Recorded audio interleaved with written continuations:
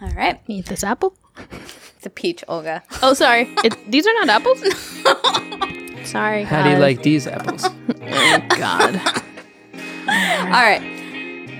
Hello, and welcome to Jesuitical, a new podcast from the enviously young, impeccably hip, and flawlessly lay editors of America Media. That lay part means we aren't Jesuits, but we work with them. Join us each week for a smart Catholic take on faith, culture, and the news, often over drinks. I'm Ashley McKinless, and I'm joined by Zach Davis. Hello, everyone. And Olga Segura. Hey, guys. How you guys doing? Wonderful. Yeah? I'm super excited that I didn't have to read that intro this week because you make it look really easy, so I'm glad that you're back. Did you miss me? We did. Which is why we called you on missed you vacation. guys too. Zach was like, Nah, I don't have feelings. It's really good to be back. What's on tap this week? How about you answer this question, Ashley? Okay, I will. It is sangria, white sangria, because we're reaching the end of summer, so Oh, you're right. we got to That's drink it while we yeah. can. It's true. So this was my recipe. It's brut cava, vodka, peaches, blackberries, and club soda. So It's really delicious. It's a drier, not so sweet sangria, but that's how I like it. I'm into it. I'm a fan. I did, in fact, make this sangria in our coffee pot because we did not have an actual pitcher or carafe. So It's like a type of carafe. Well, it's like it a is. Mr. Coffee. we'll tweet a picture of that because it was pretty good looking. I'm going to fall asleep because I didn't have any coffee this morning because of it. But Because the fruit was soaking in vodka. Right. Priorities, Zach. just kidding. I might have had some of that at 10 a.m. So this week, we're talking with Liz Bruenig, who is an assistant editor at The Washington Post and a contributing writer at America. And I think all three of us would agree, the queen of Catholic Twitter. Absolutely. Oh, yeah. I'm just like her pace. Like, it's like every hour. She never logs off. Nope. That's the secret. How can one person be so witty and smart every single day? I have like a really good... I can teach you sometime, Olga. Oh, come on, Zach. Exactly, Zach, your ratio is nowhere near as good as hers. I'm sorry. All right, moving on. Okay, yes. Moving on to Signs of the Times, the part of our show where we sift through the Catholic news of the week so you don't have to. Olga, what's our first story? The Pauline Fathers of Doylestown, Pennsylvania, are trying to get young people to care more about Marian spirituality. So they set up this project where the selfie generation, as they are calling young people, you have I to take offense to that. well, you're supposed to take a picture and send it in so that they're building this large mosaic of Mary that's going to be unveiled on September 10th. So they're kind of asking everyone to send in a picture. You can send it either by snail mail or electronic format. So this is the way that they're hoping to get people involved. But the primary way is snail mail. And so I had a couple thoughts on this. One is that good on the church for trying to Right. be in a medium where young people are, like selfies, Snapchat. Mm-hmm. But then when you try to it's like asking them to fax it in. Right. Yeah. Like either really commit to the digital format or, where do you buy stamps? Post office, Yeah, where's the nearest post office? right next door to Right. our offices. Listener, I will have you know, when I asked this question in prep the other day, we were stumped. So, Stamps.com. stamps.com. Do you want to sponsor us, Stamps.com? Stamps.com. What's next, Zach? So, on Monday, a judge refused to order a Catholic school to accept two girls who were denied re-enrollment after their parents sued the school to get one of the daughters on the boys' basketball team. This story is crazy. This is Yeah. very crazy and way more intense than this lead implies. Okay, so basically, this Catholic school in New Jersey was like, you parents have been too meddlesome. Your kids are not allowed to come back to school. It all started when parents were emotionally abusive, allegedly, towards school administrators once their son was not on the junior high valedictorian list. Yeah. They said that if he did not make the list, that the mom was going to go look at his grades, into the calculation of his GPA, Yeah. grade by grade. Assignment by assignment. Yeah. So that was the first, one. Yeah. A people little get- bit of helicopter Yeah. parenting. People get fired up. Yeah. But then the girls' basketball team was disbanded, the junior high girls' basketball team. And so, like any parent who is invested in their kids playing sports year-round and taking away their youth from them, wanted to make sure she was still able to play. And so they demanded that she be on the boys' basketball team. And the school said no. But then actually Cardinal Tobin of the They sued Archdiocese the of school, Newark, right? they sued the school. And then Cardinal Tobin stepped in and said, no, let her play on the boys' basketball team. And she did. But then it just kept piling on and on and on with the emotional abuse towards school administrators. So eventually they were just like, that's fine. You can play on the basketball team this year, but next year your kids are not allowed to come here. This is really awful because they're trying really hard to get involved in their kids' lives, but this is nowhere near in the interest of their children. Like, can you imagine having to deal with your parents, like, getting you essentially thrown out of the school that you love and have friends at? Yeah, no, and, like, they had a second lawsuit in which they not only sued the school, but a bunch of other parents because they allege that their daughters were facing abuse and harassment at school because everyone was like, you guys are disrupting our community. And so other students took it out on these girls. Apparently, like, the diocese in the area, like, put out this very harsh statement about the family, like, in bulletins and in kids' backpacks. Oh, Jesus. So it got really ugly. And there's, like, no one really came out looking very good. And I feel bad for the kids. No, really ugly. In fact, one of the related stories in this is the headline reads, "I have been bullied. Nun says of parents fighting Catholic school expulsion." Man. Oh, man. So yelling at the nuns is just... Who does this to a nun? Oh, man. Those poor kids. So the reason we brought this story, or the reason I brought this story, is because I think there's a fine line between advocating for your children and, abusing the community. And I pray that one day I have the wisdom to know the difference. Yes. So it would be crazy if we did not talk about this week, but the events in Charlottesville over the weekend obviously moved a lot of us. But Ashley, what was it like for you? You have a very personal connection to Charlottesville. Yeah. So I graduated from the University of Virginia in 2012. I don't want to make an outsized claim on what happened there just because I spent 4 years in the city. There are people who are much more affected by it than me. But that said, watching white supremacists marching with torches on the lawn that I graduated on, streaked on, so many watched concerts on, like, that is the heart of the campus. And they went to the chapel right next door to the rotunda where I went to church every single Sunday. And to see that presence where I've had so many meaningful moments was horrifying and made me very angry and disheartened. What about you, Olga? Yeah, I mean, things like this are always very difficult. I am a woman of color, but I'm a light-skinned woman of color, so I get to navigate the world very differently than my father gets to. My father's a Black Dominican man, so the minute I see things like this, I feel angry.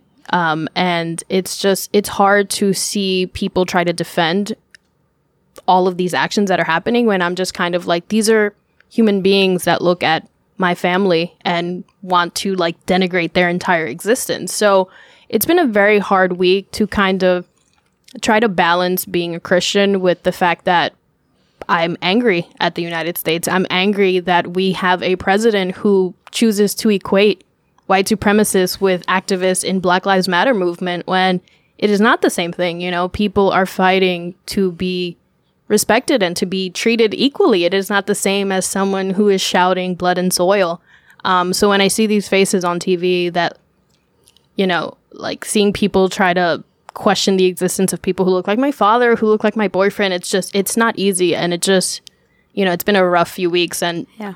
It's hard. And it's hard to, like, be at work and try to be positive when you just want to be surrounded by other people who look like you because they get it. They get the emotional burden that these things, because, this happens every year. We see something like this, maybe not a rally, but we see police officers beating and killing individuals. So we deal with this every day. So it's just been very hard. And I have not been positive about this at all. Were you able to find any communities this week?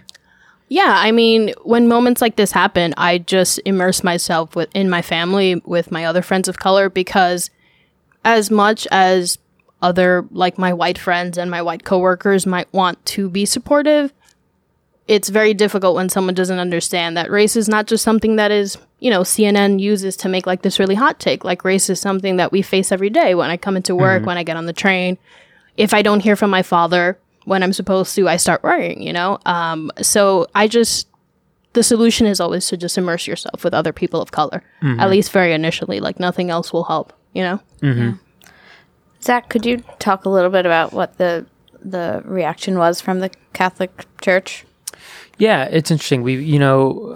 There's sort of this focus on what are the statements that people are making. And so the church was very quick with statements that were out very quick. They were like pitched towards reconciliation and unity, which seemed a little tone deaf to some people on Twitter. So there was some social media backlash, but the bishops, to their credit, on Sunday really updated their statement and very vigorously condemned white supremacy and neo-Nazism and racism, which are, racism is an intrinsic evil in the church. So these shouldn't be difficult things to denounce and name. There's not a lot of hesitancy towards other types of sins. And so being very upfront with this was, I think, important for a lot of people. Yeah. But also, like, there's such a focus on statements because, frankly, there weren't any, like, Catholic clergy present in Charlottesville, which was, at least that we know of now, but, like, that would have been, no one's like pressuring the Quakers on their statements because they were literally standing locked arms with the protesters. And so I think there would be less of this like parlor room, like parsing of statements if we had bodies on the, like in the movements. Yeah. And I think these images matter to people. Like some of the more powerful movements from the civil rights movements for some Catholics are Lafarge, marching with Martin Luther King. The priests and nuns and like visible Catholic symbols marching lockstep with some of the civil rights heroes. And there were for sure like people of faith in the Catholic tradition present. Yeah. But that lack of clerical presence, I mean, it matters. Yeah. No, there are very powerful videos of clergy kneeling on the streets in prayer before these rallies, and you did not see a Roman collar. Mm-hmm. Did either of you hear about this on Sunday when you went to Mass or service? I did not. I also did not. No, and I think this is the other thing. I think preachers have to deal with whether they're going to scrap the homily they wrote on Wednesday to respond to something that everyone is thinking about that happened on Saturday. Yeah. I was actually happy with the way my priest handled it in Brooklyn. He started the Mass by openly acknowledging the events in Charlottesville and saying that we're praying for those people. We say this Mass for them. And then we mentioned them again with the prayer for the faithful. But the homily was not. He did not scrap his homily and just talk about Charlottesville. And I'm okay with that. I think, if I ask this in all seriousness, for the people who complain about their priest not talking about it in church, did you call your priest beforehand and say, hey, can we schedule a teach-in at the church before or after Mass to talk about this?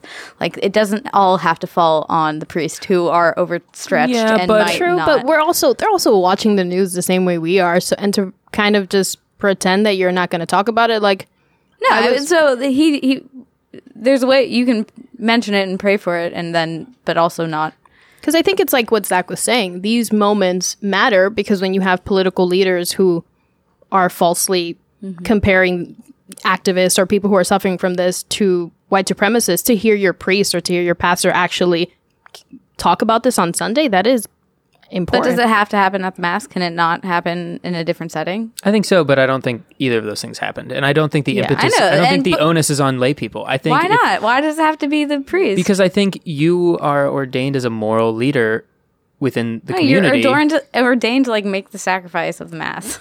But there's more than that to being a priest. And I think both. And there's more than like listening to homilies than being a lay person. Yeah, absolutely. But I think, it's hard to like process difficult things and for priests too. Right, exactly. But when you've set out this path and this is what God is calling you to, you have to act boldly. And like that's on lay people and clergy alike. But I don't think there's, for better, for worse, this is the standard that clergy are held to, right? Part of being the leader is responding to what everyone in the room is thinking and struggling with.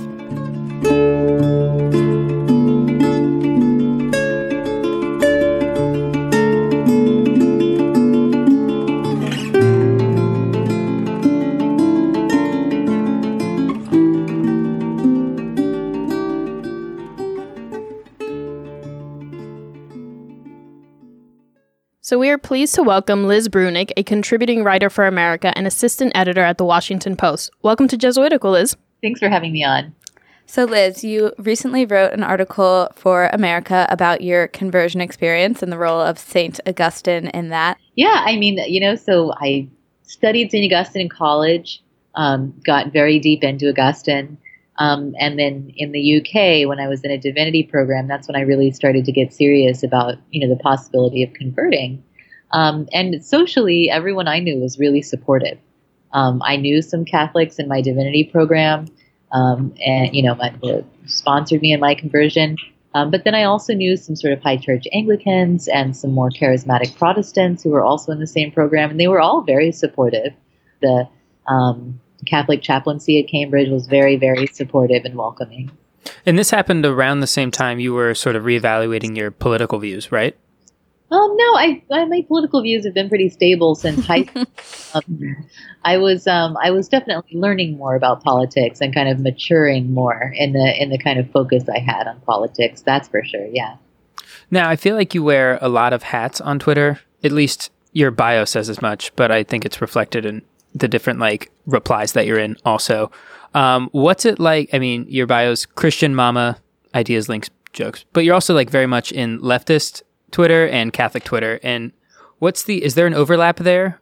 There's a sliver of people who are definitely, kind of in both worlds. So Christian Bowe, who's on the Democratic Socialists of America's leadership committee, I believe now, he gave a talk at the recent DSA convention on Catholic social teaching and radical priests and sort of the Christian left, and he's been very engaged in that. And there's also an entire religion and socialism commission that's part of DSA, of people who are, religious and socialists and are interested in the way that those different commitments interact. So there are some people who kind of have a foot in both Twitter worlds for sure. Catholic Twitter and left Twitter do communicate quite a bit, not always maybe happily. There have been some kerfuffles, but they're in conversation. As someone who reluctantly joined Twitter because I was working for a magazine, how do you have a very active Twitter and Facebook presence, and you come in for a lot of really harsh criticism. Why do you stay on it? What does it bring you? What do you think you're contributing by being on Twitter? Are you ever going to log off? Never log off. Well, I'm on Twitter for a few reasons, and I have considered completely quitting before. But it does help me do my job, and my job is to edit and commission a wide range of pieces, and Twitter really does help you meet a lot of very interesting and different writers, people with all kinds of different perspectives, people on the left, people on the right, people with kind of, boutique positions that don't fit neither one. I've had a really great experience meeting those people and getting in touch with them through Twitter. It's also the case that Twitter can help you really keep abreast of where the conversation is in terms of what people are interested in reading. And that can help an editor commission because I want to give people information or add knowledge to topics that they want to know more about. And Twitter kind of helps me see what people are thinking about in aggregate. And so it's useful in that way. And then also, there are vast parts of Twitter that are a lot of fun. I like memes as much as the next person.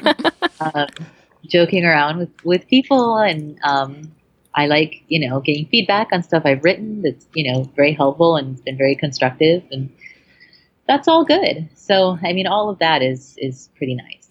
Yeah, I love how you joke on Twitter, and it actually made me realize you tweeted something funny, and I wanted to go back to it. Then I went to your timeline, and I was like, she deleted this. So you delete your tweets every day, correct? All the tweets must die. Yeah. So what made you decide to do this?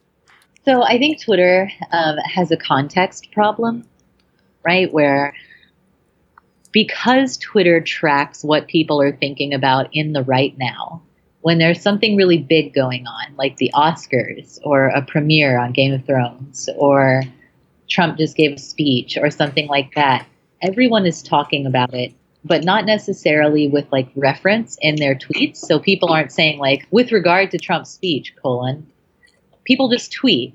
And I tweet a lot of jokes about stuff that's happening right now and other things. And then, a few weeks later, not to mention a few years later, it's very hard to recreate that context and say like, well, at the moment we were all joking about this thing, or this didn't have to do with that, it had to do with this. Or, if you make a joke about a politician doing or saying something and then weeks later something horrible happens to them or they do something really heroic, now you've got a proof tweet where it's like, you don't like a good person, or you made fun of someone who got hurt. It's like, well, it's very hard to put it back in the context where no one knew that was going to happen. Right. So do you think it's unfair that people are retweeting Donald Trump's tweets from 5 years ago about Barack Obama golfing? Well, I think there are definitely cases where you can say like, well, the comparison is fair despite the context having changed. But, with people who are somewhat less public than the president of the United States, it can be just kind of nerve-wracking to worry, like, how is this going to look in X, Y years? And so I just made a conscious decision to kind of tweet in the moment, and then that's how the tweets exist. They're just strictly of the moment. If we could switch gears a little bit to talk a little bit about you are a young mother, correct? Yes. I saw an Old Onion article the other day that was millennials are putting off having kids until it's the right time for companies. So, and you've had some commentary on this before about the rules around liberalism and elites and when is the right time to have kids. Can you speak a little bit about, did you feel like it was the right time for you to have kids? Is there a right time? Well, I wasn't planning on having kids.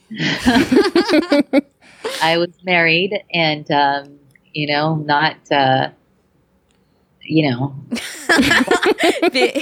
following the rules. And so that can go really well, or it can go really Even well. Better.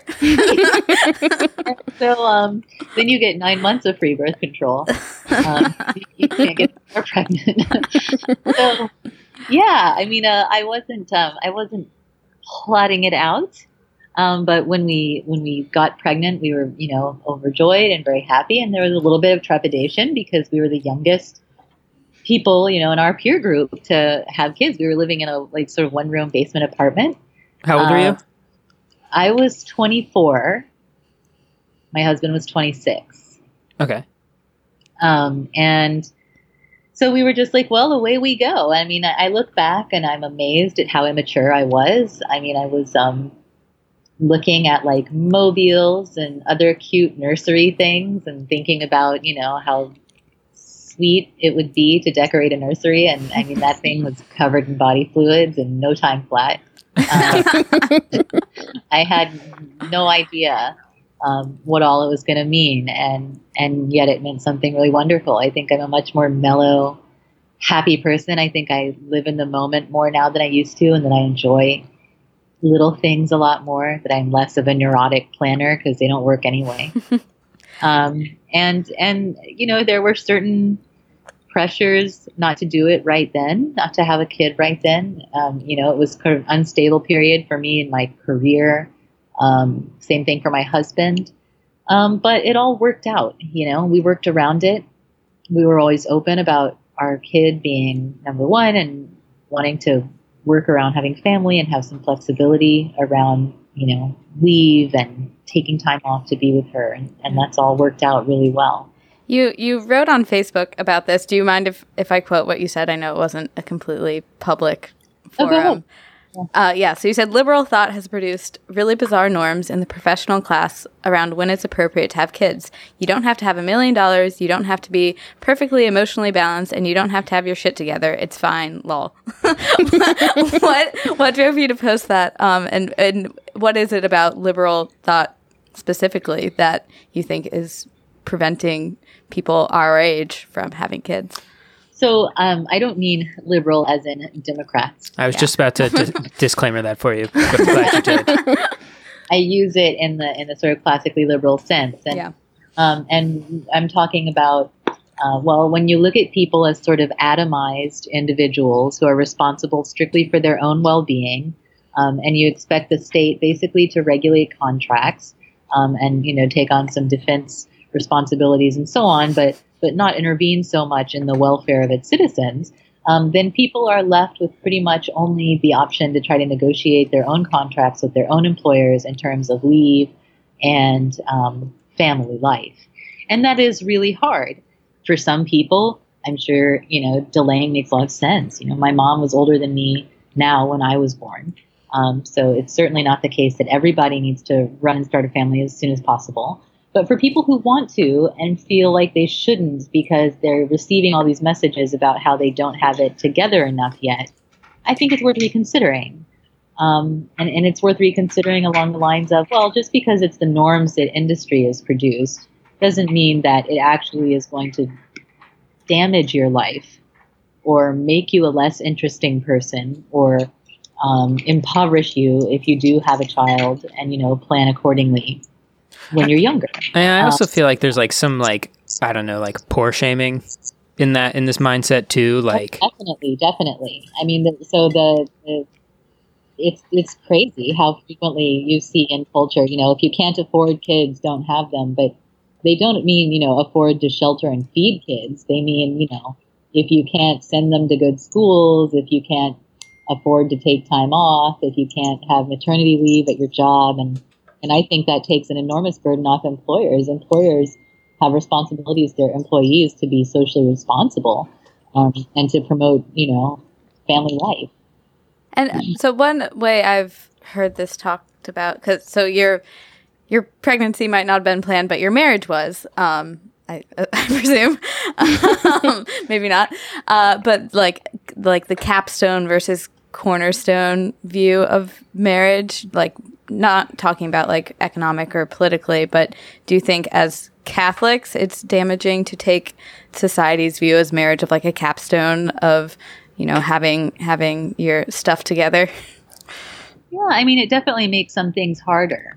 It's certainly not impossible to sort of follow the rules and stick with it and date for several years out of college until you have a way to, kind of combine forces and be a relatively wealthy household just starting out. But it's tough. I mean, it is tough. And, there are certain things that if you get married on the younger side are easier to manage. Are these cultural problems or political ones? I always see the political aspects of cultural problems. That's just kind of how I'm tuned. But same. Zach is nodding very happily. But it's a little bit of both. I'm sure that there are strictly societal aspects to it, strictly cultural, but I'm just kind of tuned into the political aspects of it. I'm interested in what makes it hard for people to get married and have kids younger if they want to. Okay, and specifically, what is that? What is that right now? What are the political... Is lack of a safety net?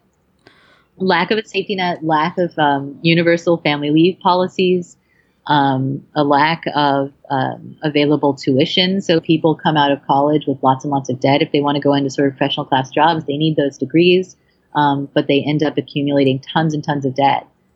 So if there were, free public college or something like that, or tuition forgiveness, people could kind of get on with their lives a lot sooner. Are you still going to love your daughter if she turns into a Republican? Well, parents will be thrilled. Of course, I will. I'll just argue with her on Twitter. Good. So Liz, thank you so much for speaking with us. Our final question. If you could canonize anyone, living or dead, who would it be? Catholic or non-Catholic? Other than Augustine. Obviously. I think we got him already. Yeah. That's a good question. Bernie? Give us the pitch. I'm joking. Well, when Dorothy Day? Do we have a rule against repeats? Well, it depends on how good your elevator pitch is. I just think, she made a major impact in the way that we think about service to the poor in the world we live in now, and is sort of harbinger of a new age, a new way of thinking about being Catholic in the world, facing the challenges of industrial capitalism. And I think that she lived a response to that was very graceful and very holy. What would Dorothy Day be tweeting about right now? I wonder that from time to time in a very serious way. I wonder if she wouldn't be concerned about the environment quite a bit and about, monopoly power, the power that corporations have and the way they're wielding it. Yeah. That's great. Well, thanks so much for joining us. Thanks, Liz. Thanks so much for having me on. Bye, guys. All right. Bye, Liz. Bye.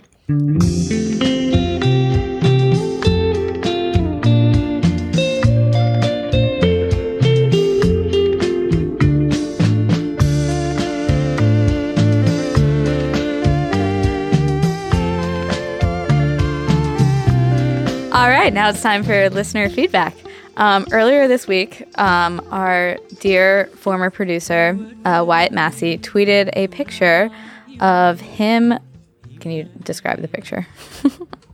So this week, our former producer, engineer, superstar Wyatt Massey, he tweeted a photo of his new backyard, aka listening space for Jesuitical, and so he's in Haiti, doing some very good work, and prompted us to ask the question, where do you listen to Jesuitical? As I don't know where this exists in the wild, so...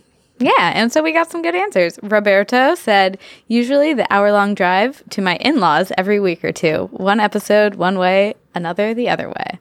That's great. I hope that's like a good way to get ready for hanging with the in-laws. Emily writes in, she listens to Jesuitical during her morning commute in Omaha, Nebraska. Shelly at work on headphones. And Bob Boyle in my car every Thursday when I have a 90-minute drive to work at an outlying office. That sounds rough. And Mary and Mary Jo, who wrote in, both do it while they're exercising, which I hope we can bring some joy to that awful suffering that you have. Awesome. Okay. Now it's time for Consolations and Desolations, the part of our show where we talk about where we found God this week and where it was harder to find God. I guess I'll start. So if you've been listening to the show for a while, I've mentioned Tatiana and Nick for like every other week. I'm happy you've pointed your attention away from The Bachelor towards real love. Real love. Yeah. So no, I really have. No, I won't get into that. But so Nick and Tot finally tied the knot. Yes, they had a hashtag. This past weekend. That's why I was on vacation last week. They had their wedding up in Concord, New Hampshire. I was bridesmaid. And I had one consolation that I prepared. And sorry, Jesuit formator, I'm going to go off script. But I'm going to tell the story of the parable of the pot stickers. Because whenever I think about this wedding, I think about these pot stickers. And it's just really stuck with me. So Tot and Nick were completely self-catering this wedding, cooking everything, doing all the decorations, all the flowers. And I got there Friday before the wedding and I was put on pot sticker duty. Me and two Brits who were a couple beers in had to cook 600 or pre-cook 600 pot stickers. Wow. That were going to be refried the next day. And it all seemed very unsanitary. And we were just microwaving them and putting them in bags and they were getting stuck together. And we're this is a disaster. And I was and we left the venue on Friday. And all the people in the bridal on the, Tot's side, we were going to be at the salon the next morning. And she put it completely in all the groomsmen's hand to pull off this wedding. And it was just such a leap of faith. Oh, wow. As I've never seen before. If I were a bride, I would not be able to just trust the groomsmen to prepare pot stickers, put the flowers out, put the lights up, all when they were hung over the next Saturday morning. And Tot was just yeah, they'll take care of it. If they don't, we'll still get married. They're dead to me. and we showed up the next day at 3:00 and everything looked beautiful. No one got food poisoning. And I was just so impressed. It was like the miracle at Cana plus the loaves and fishes in one event. And it was just very much a lesson to me of, what marriage really is, which is trusting your spouse to come through. I also love how chill she was during her wedding weekend. I hope I'm as laid back as she seems to have been. It was really amazing. Yeah. All right. What about you, Olga? So I've got a desolation this week. We talked about Charlottesville earlier, so that's, finding out about that news coincided with finding out that my dad, who is a truck driver, who's been a truck driver for several years, was pulled over by ICE agents near the Canadian border. So kind of processing that along with all of the events that have been happening in Charlottesville and just kind of like the news coming out of that has been really hard for me. And I find it very difficult to just like engage at work this week, engage with my coworkers, and I'm sort of turning into myself and just not feeling as hopeful as I normally do. So that's been, it's been hard. I'm trying to like pull myself out of that, but it's difficult. You know, I work in a white space, so trying to process all of these things in a white space is very difficult. So that I've just not been able to find God in any of this week. Yeah, I mean, it sounds like it was tough, like both dealing with like this national thing that also affects you very personally, and also like when something happens to a family member, that's... Exactly, because it's even like, if it was just a Charlottesville thing, I would process it the way we as people of color process these things every time they happen. But knowing that my father was targeted for a very specific reason just kind of really brought it to the forefront of my mind. And, you know, last week I talked about moving out of New York City. You know, I'm in a relationship and we're trying to move down south. And I'm just kind of having conversations now where I'm like, do we really want to leave the area that, you know, we're spoiled as New Yorkers. New York is very diverse. I see people who look like me. I see people who look like Enoch. And now I'm just like, do we really want to leave New York City the way things are right now? So that's been adding to that sense of desolation. Yeah. All right, Zach, what about you? So this week I have a consolation. I was attending a conference this weekend for the U.S. Catholic China Bureau. One of my beats is the Catholic Church in China. And I love it, and it gives me a lot of hope most of the time. And this conference was in Queens, very far, far in Queens. It was at St. John's University, which is not an easy commute. So I was just feeling this whole weekend like, I'm going to spend like 6 hours of my weekend commuting. That's a bummer. And I felt nervous. It was my first, I'm an associate board member on the board there. It was my first board meeting that I've ever been in ever. So I was like nervous about that and wondering if I had anything to contribute at all. And so I'm going into this meeting with a lot of anxiety and lethargy, and but I get there and I see someone sitting in the back who I met like 4 years ago. He was a seminarian in Shijiazhuang, China, which is a city that you've never heard of 7 million people, but the seminary is sort of out in the boondocks a little bit. And we met and have kept in light touch since. And I walked in, I went up to him, and we like had this really great encounter. He's now a priest, Father Peter. And so after that happened, I remembered like why I'm here and why I do this work and why I care about the church in China. I don't know, just being connected to the global church in a very personal way, and seeing him there was exactly what I needed to get out of myself and focus on the mission and why we were all there. And so that was my consolation this week. Nice. Also, you're a board member. Ooh, look at you. Associate board member. That's so fancy. Fancy word for junior board member. All right. We done? We're done. Wrap it up, please. All right. Jesuitical is brought to you by America Media and produced by Eloise Blondio. Our editor is Noah Levinson. Jesuit formation provided by Eric Sundrup, SJ. Adult supervision provided by Sam Sawyer, SJ. Engineering by Angelo Jesus Canta. Adverbs by Amanda Jordan. A live studio audience this week provided. Yes, live studio audience of one with Stephen Grant. You've been great. Thank you. Beermeister. Our logo is by Sean Tripoli. You can follow us on Twitter at Jesuitical Show, and you can find us on iTunes or wherever you find your podcasts. And send us your questions, feedback, cocktail recipes, and tell us where you found God this week at jesuitical@americamedia.org. And tell your friends about us, because we don't want to get canceled. I'm just kidding. They're not actually threatening to cancel us, but they might. They so might. Tell your friends. And leave a review on iTunes. For America Media, I'm Ashley McKinless with Zach Davis and Olga Segura. We will see you next week.